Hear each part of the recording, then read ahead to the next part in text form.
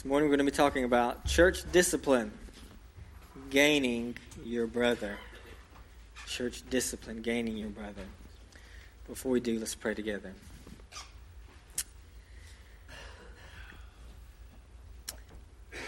Father, I just pray that you would help us now to receive your word, to love it, to embrace it, to cherish it, to honor it, Lord. Even when it's difficult and even when it's contrary to our culture, Lord, I pray that you would help us, Lord, as a people, help us, Lord, as a church, be holy, God, as you are holy. That's in Christ's name we pray. Amen. If you have a Bible, you can turn to Matthew chapter 18. Matthew chapter 18, we're going to talk about church discipline, gaining your brother. This is one of the reasons why I preach through books of the Bible, because no pastor wakes up in the morning and says, I want to preach on church discipline today.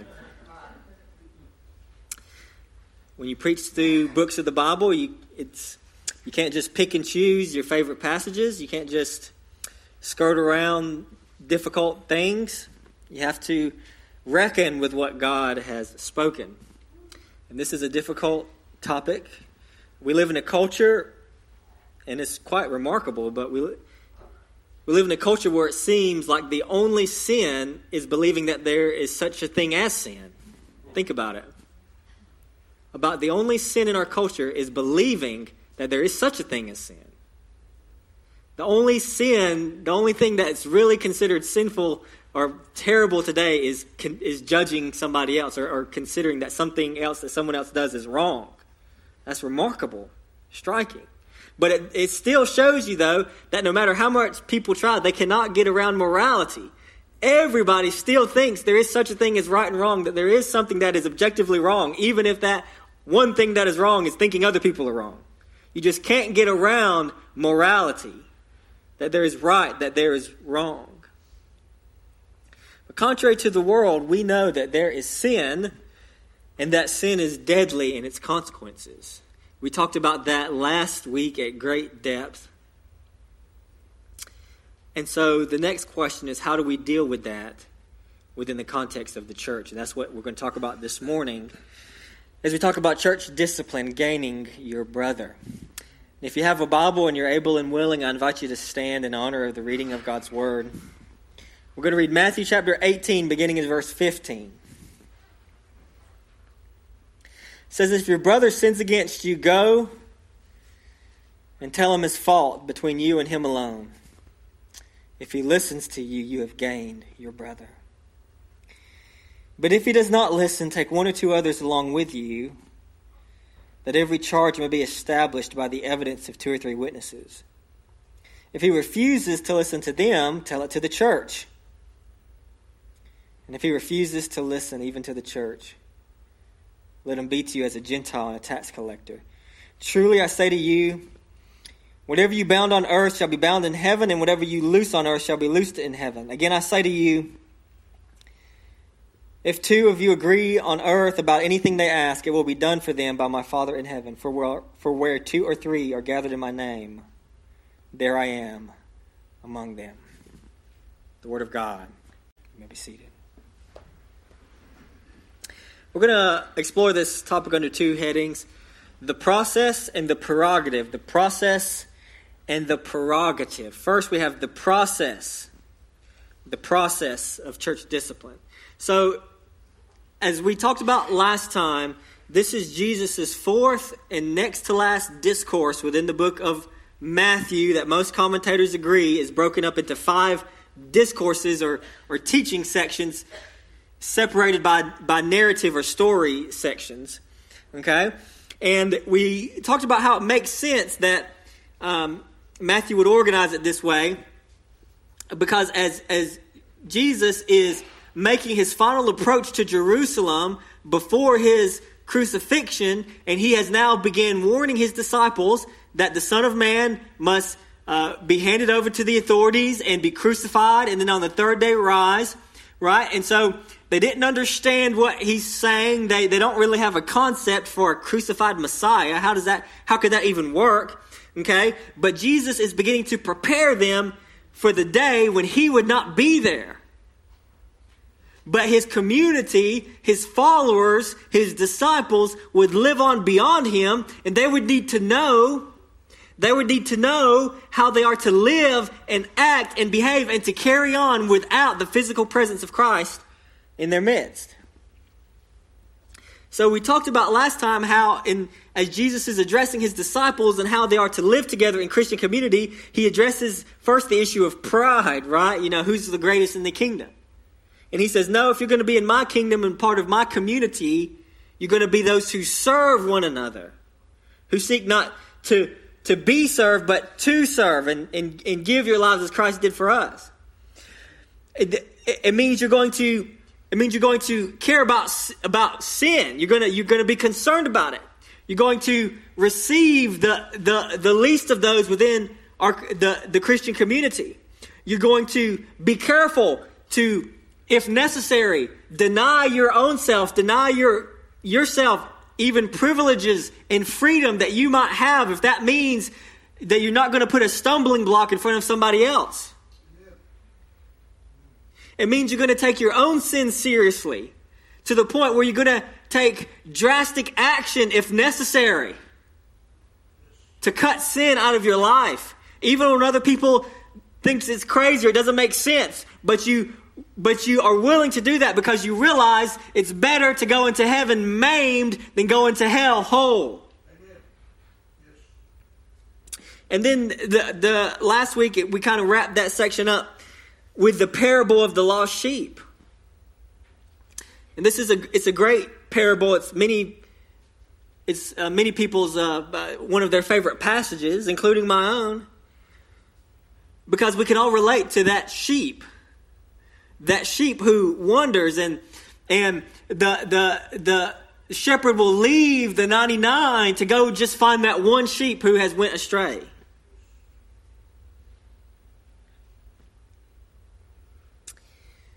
And it's in this context that Jesus begins to talk about what we call today church discipline.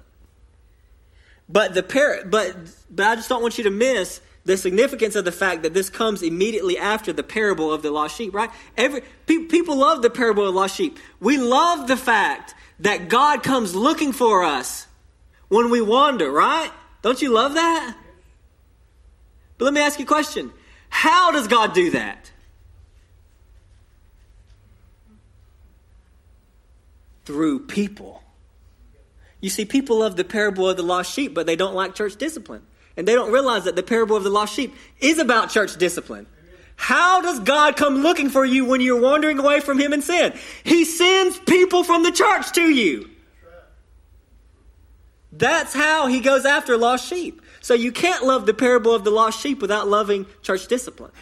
If you want God to come after you in your sin when you wander from him, and thank God that he does, well, guess what? He's going to use people to do it. That's the context in which we must understand church discipline. That's how God comes after his wayward sheep. That's how God leaves the 99 to find the one.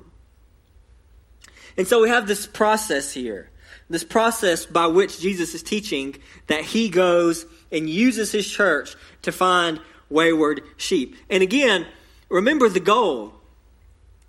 The goal is always restoration. Always restoration. The goal is not to beat anybody up. The goal is not to condemn anybody to hell. The goal is to save souls. That's why it's so important. So as we look at this process, we see it's remarkably simple. It's not complicated. Number one of the process is this. If a brother or sister sins against you or is found in some kind of known sin, personally and privately address it. Okay?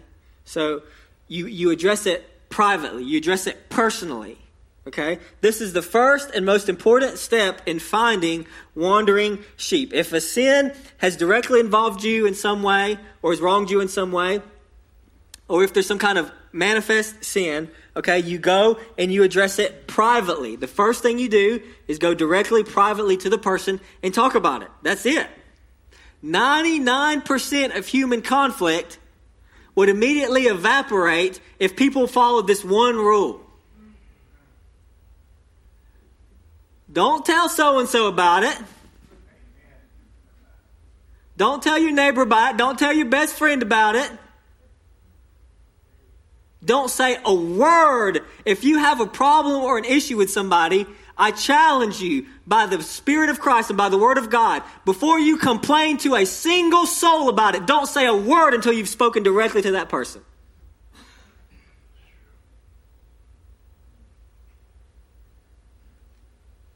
If we did that, just about every problem in our lives, in our relationships, would evaporate.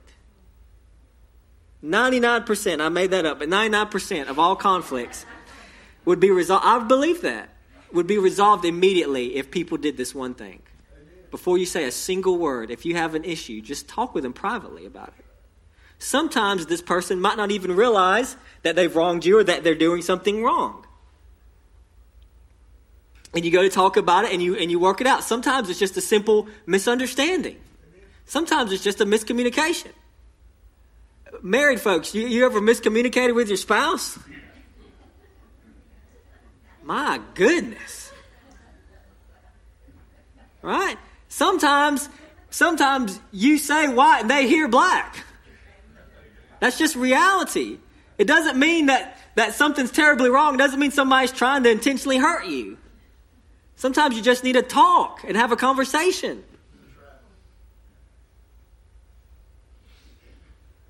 Many things are just simple misunderstandings, miscommunications. Who knows how many conflicts have been totally blown out of proportion, way more than necessary, because we go blabber our mouths about them.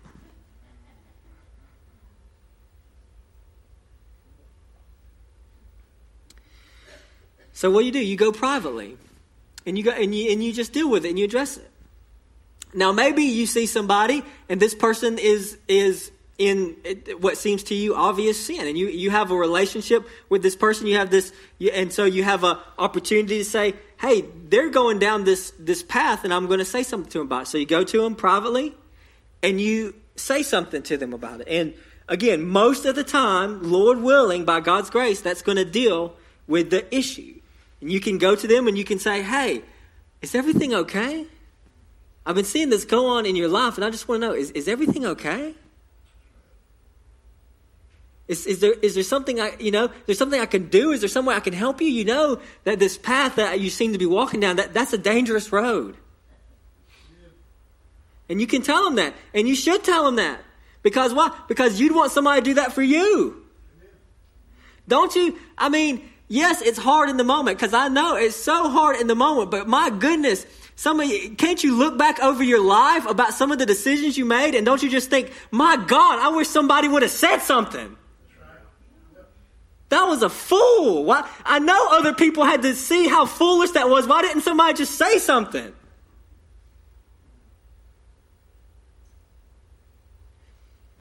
So we have the opportunity to just love people enough to say something. What are we doing? We're seeking wandering sheep. And that's hard today, right? Because we live in a culture that says, well, my business is my business. And of course there's some truth to that. There's a proverb about that, Don't grab a growling dog while it's walking by. I mean, there's some truth to that. But at the same time, that's just not how we function as a church. And I'll tell you why. And some of you know what I'm talking about. If someone in a family has a problem, the whole family has a problem. Amen.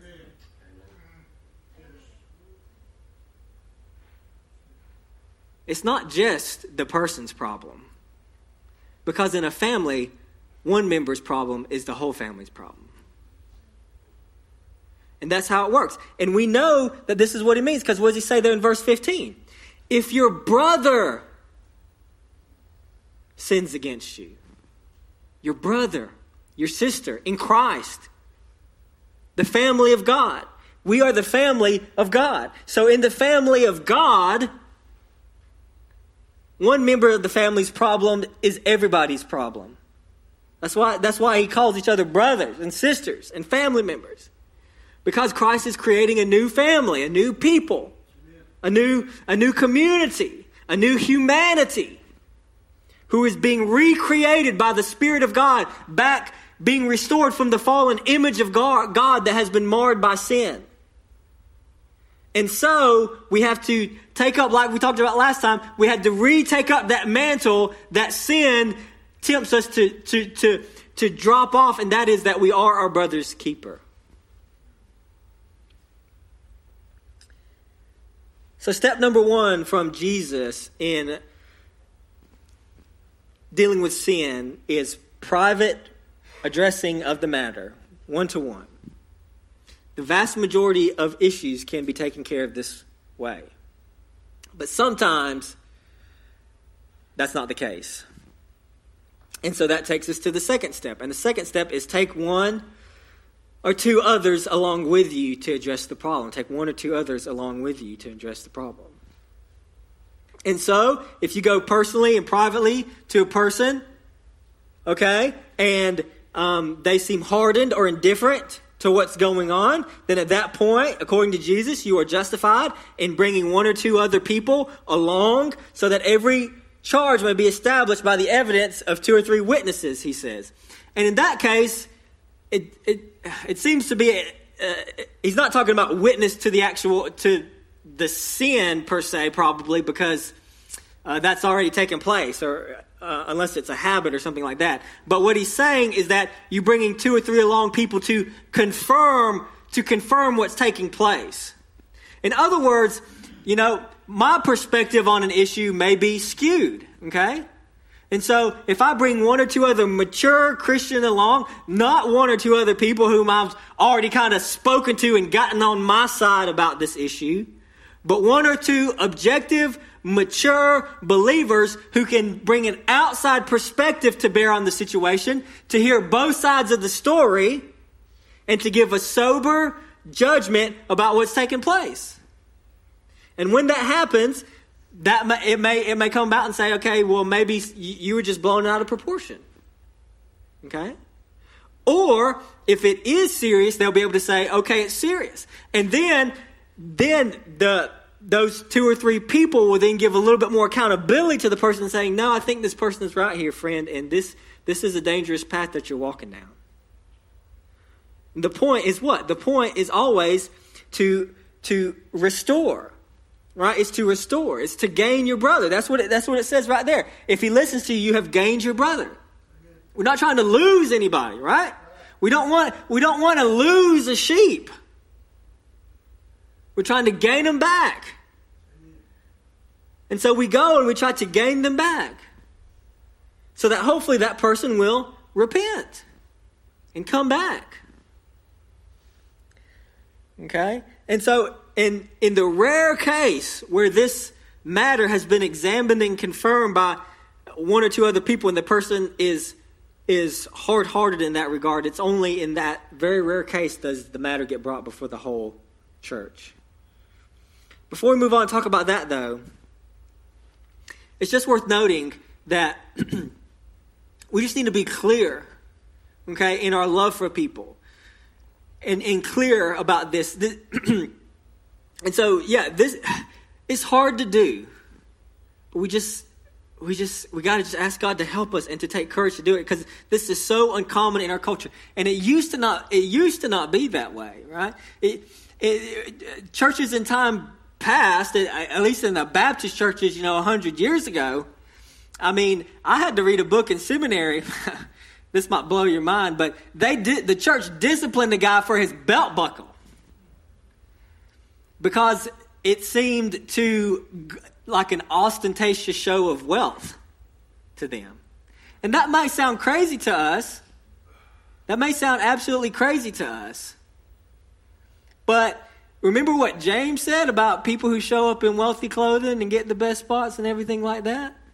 It's possible that somebody could be so ostentatious in their display of wealth and kind of braggartly about it that someone needs to take that person aside and say, hey, what's going on? The point is that in times past, this hasn't been such an issue. And so we need to be willing to go after lost sheep. We need to be willing to go after lost sheep. okay? And the person you bring with you should be a mature Christian, okay? And in the rare and sad case where the situation results in that brother or sister hardening their heart, it says, then you tell it to the church. Why do you tell it to the church? Well, it says that if he refuses even to listen even to the church, let him be to you as a Gentile and a tax collector. So the point is hopefully they'll listen to you privately. Then hopefully they'll listen to you 2 or 3. Then last step is hopefully they'll listen to the church. The goal in every case is what? That they'll listen, right? That they'll listen, that they'll be restored. We'll be pursuing the same goal all along, okay? Because we don't want that person to fall under the wrath and the condemnation of God, right? So that's the fear. The person who is unrepentant and continues unrepentantly in sin and refuses to listen even to the congregation of God, that person is risking proving that they were never a true Christian. That's a very dangerous situation to be. That's why church discipline exists, because Jesus didn't expect us to get it right all the time. That means just because the church baptized you and put you on the membership roll doesn't guarantee that you're saved. That's why church discipline exists, because Jesus knew we wouldn't always get it right. That some people who weren't truly converted would slip in, but eventually they would show themselves by living in unrepentant sin. But then at that point, the church had the responsibility to deal with it. That's what it says there in 1 John 2:19. It says they went out from us, but they were not of us. For if they had been of us, they would have continued with us. But they went out that it may become plain to all that they are not of us. But we don't want that to happen, right? We don't want people to go out from us.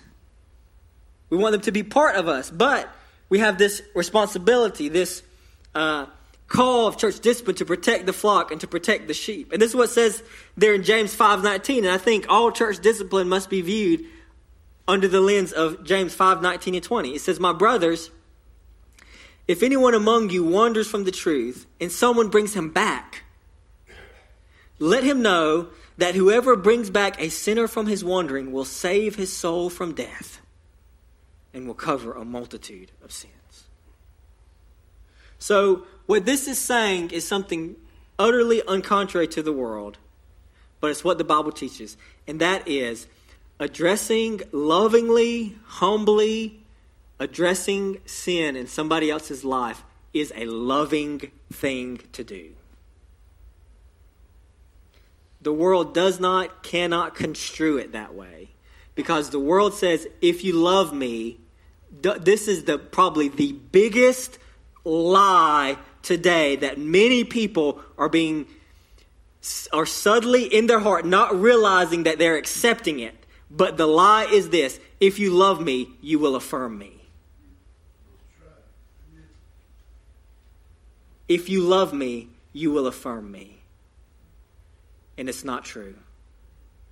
The Bible says you can love somebody. In fact, the Bible says if somebody is sinning, the greatest way to love them is to not affirm them.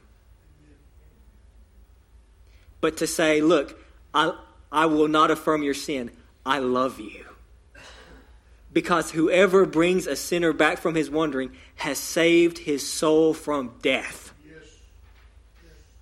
And covered a multitude of sins. If you love somebody in their sin, you will not affirm them in their sin, but you will plead with them that they might turn from it and come to Jesus and be saved.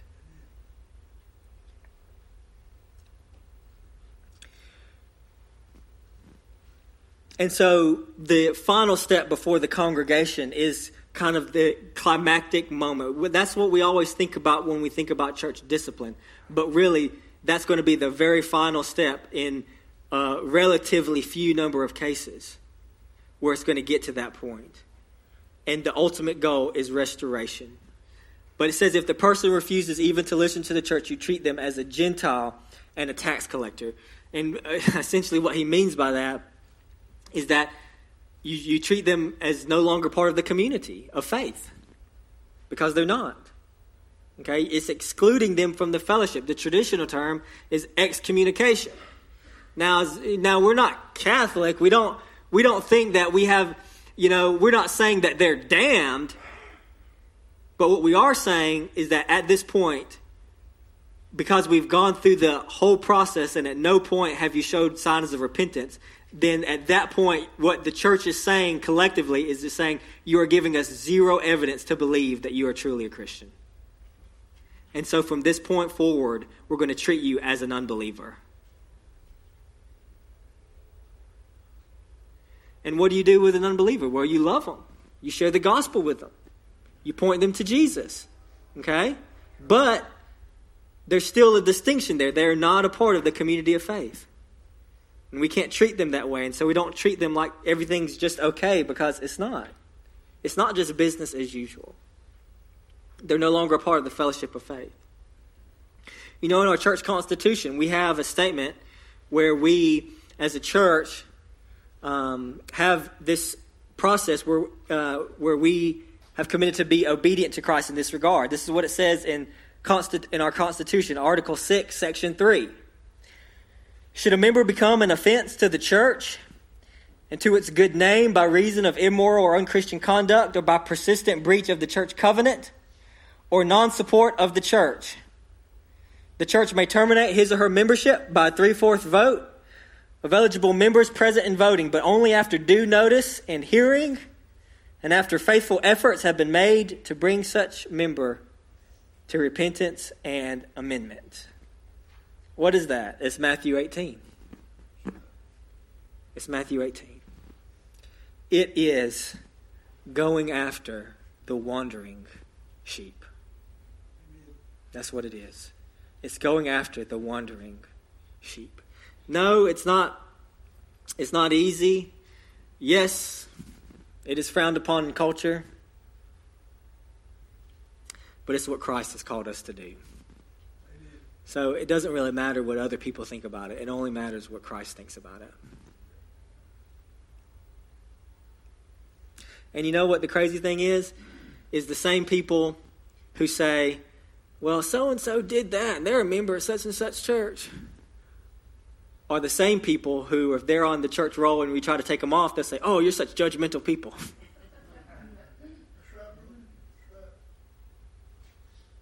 We got to please Christ. So number one, the process. Number two, the prerogative. The prerogative.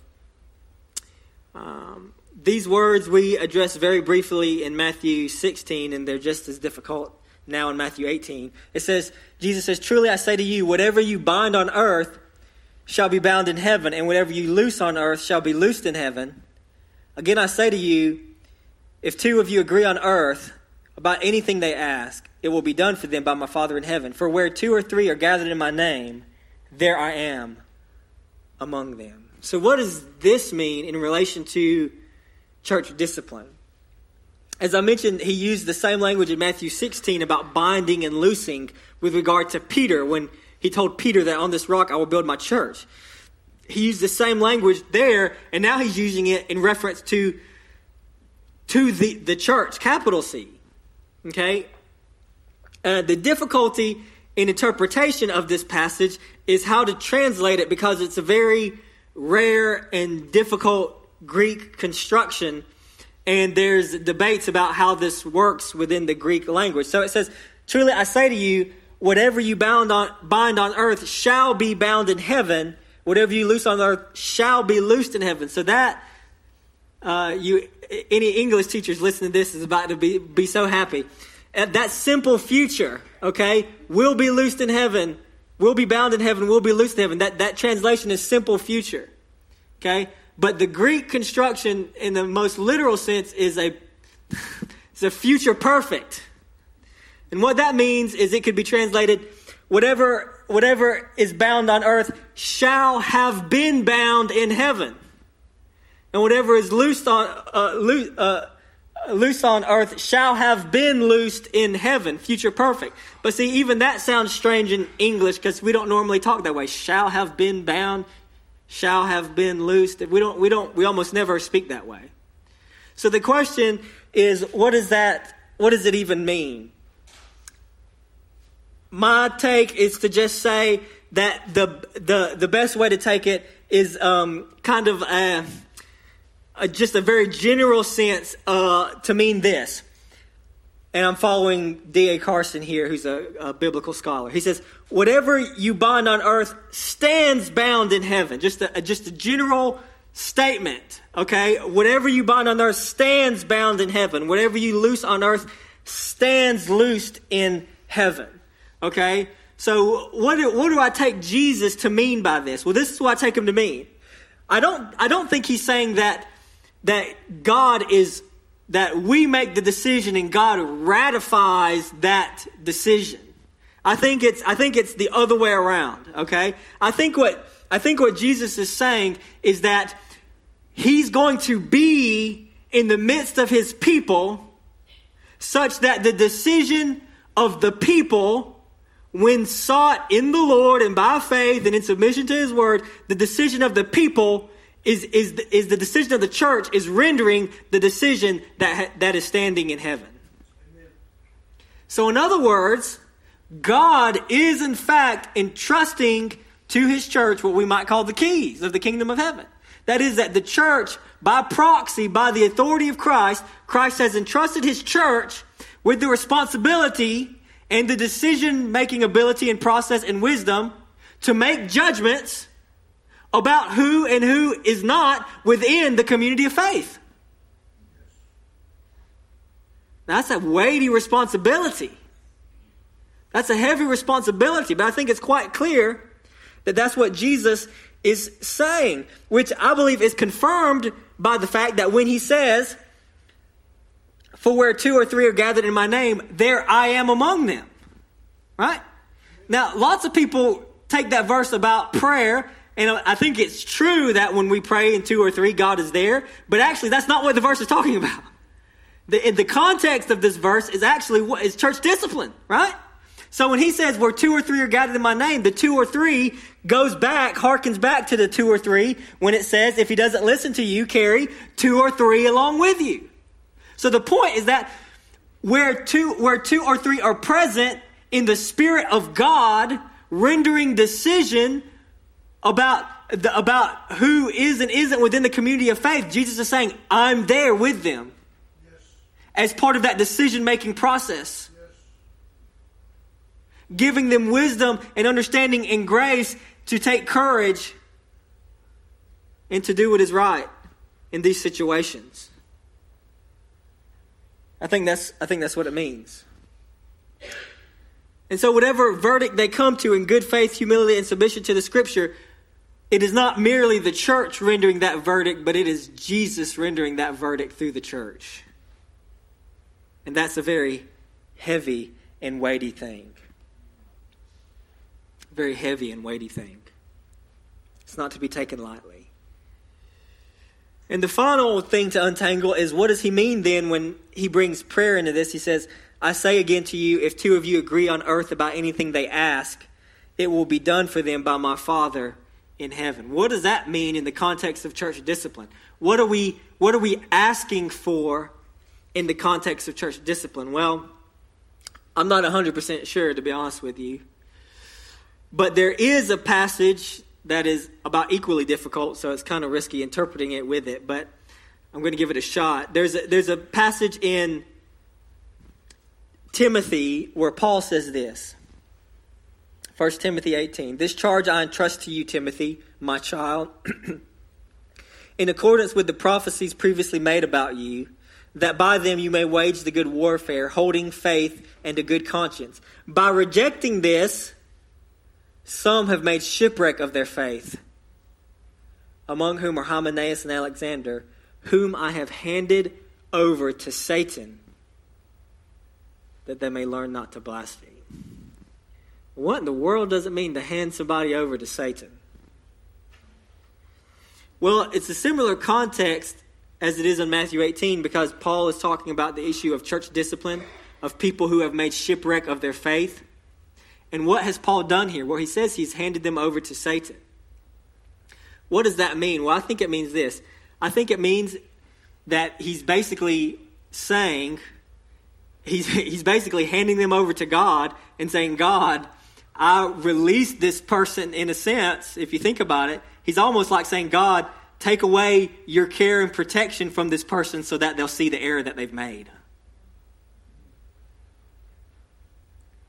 That's heavy. But let me tell you something. Some of you in this room, I know for a fact, can testify to this. God had to take you to rock bottom before you realized what you were doing with your life.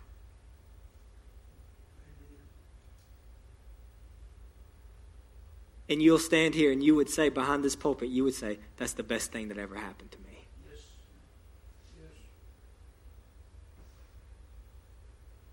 And sometimes that's what we have to do. If people refuse to listen to other people who love them, when they're disobeying God and going down a path that leads to destruction, and we've warned them and we've tried to help them, but they just refuse, then sometimes you just have to hand them up and hand them over.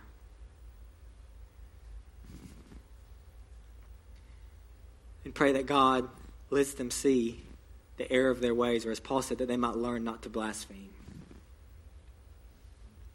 So what we've talking about this morning, church discipline, it's a weighty thing.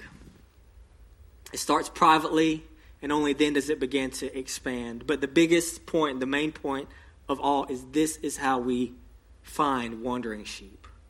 This is how Jesus finds wandering sheep. So if we love people, it's what we got to do. Amen.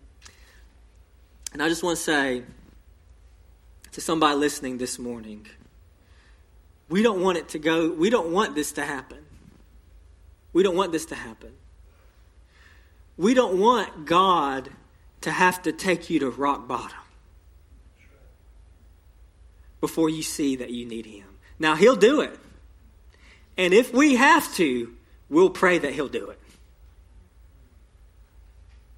But we don't want to do that. We don't want to do that. We would rather you see your need of Him today, His greatness and His mercy today. Yes. And that you can be saved and forgiven today and be spared a lot of pain and a lot of heartache and a lot of sorrow from the bad decisions that you're making.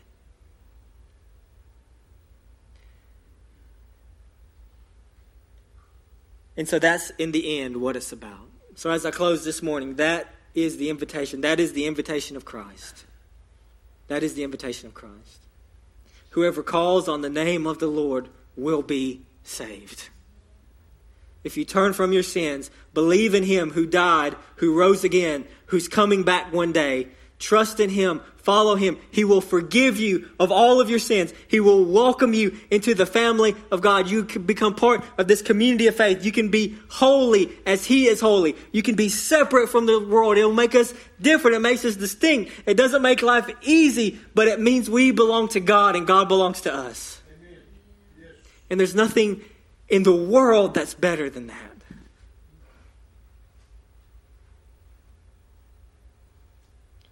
And it's certainly better than hitting rock bottom before you see that you need Jesus.